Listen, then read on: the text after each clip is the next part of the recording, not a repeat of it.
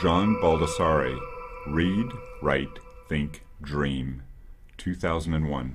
John Baldessari grew up in National City, south of San Diego, and he is internationally renowned now as a conceptual artist and a teacher. So he came first in 1994, and he'd been thinking about doors and about Ghiberti's bronze doors in Florence that tell the Bible stories in high relief, teaching the moral lessons of the day.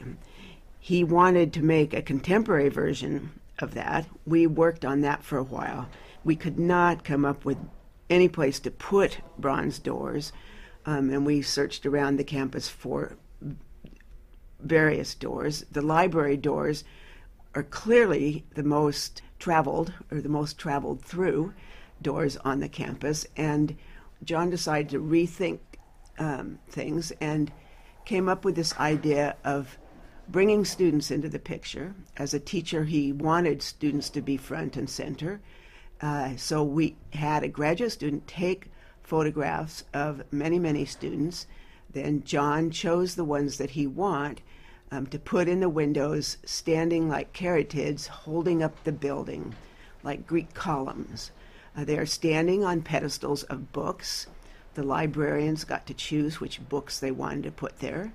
And then when you go inside the library, you cross through the doors, which are red, yellow, blue, the primary colors. And as they open, you get orange and green, the secondary colors.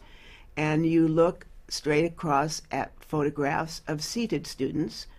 And then there could be real students or people sitting on the benches, beautiful benches made by Roy McMakin, another UCSD grad who's become an important artist. Now on your left is a mural of pens and pencils, the instruments of learning. And they are in the prismatic order. They're not in an order, a color order that John chose. They are prismatic order.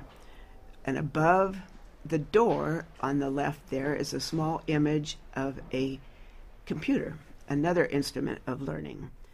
Then if you turn around and look through the palm trees, window doors they are, and walk through there or just look beyond, you will see a mural of the ocean with surfers, where we are here in San Diego, but also the world beyond San Diego. This obviously relates to stained glass. It relates to architecture in the sense that these students are holding up the building and are like caryatids.